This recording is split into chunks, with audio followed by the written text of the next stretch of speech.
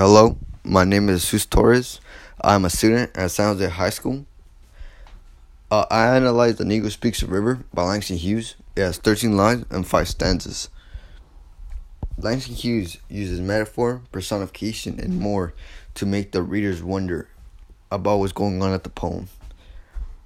The Negro Speaks a River was written by Langston Hughes when he was 17 years old, when he was going over the Mississippi River to go meet his father at Mexico. In the poem, The Negro Speaks a River mainly talks about how long the river has been over all of these generations and how the river plays a huge part of our world today. Not only that, it reflects our past to the present day, all of the sacrifices we all made to get to this point today. A quote that I got from The Negro Speaks a River is, "My soul has grown deep like the river."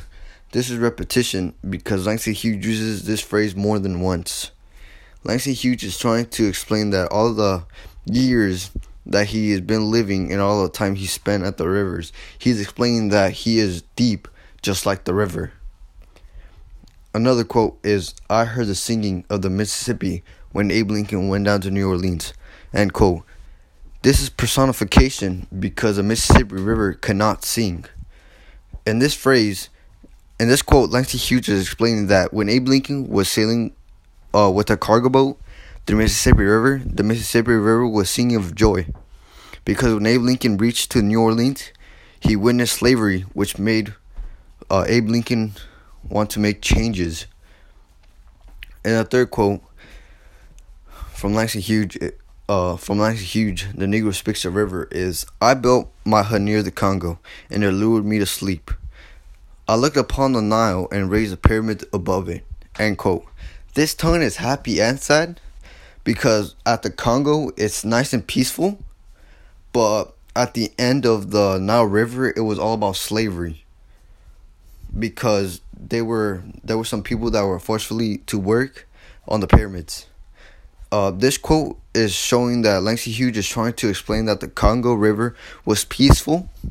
There wasn't any battles or anything to worry about. But at the end of the Nile River, it was more about slavery because they were building pyramids and they had no choice but to work on the pyramids.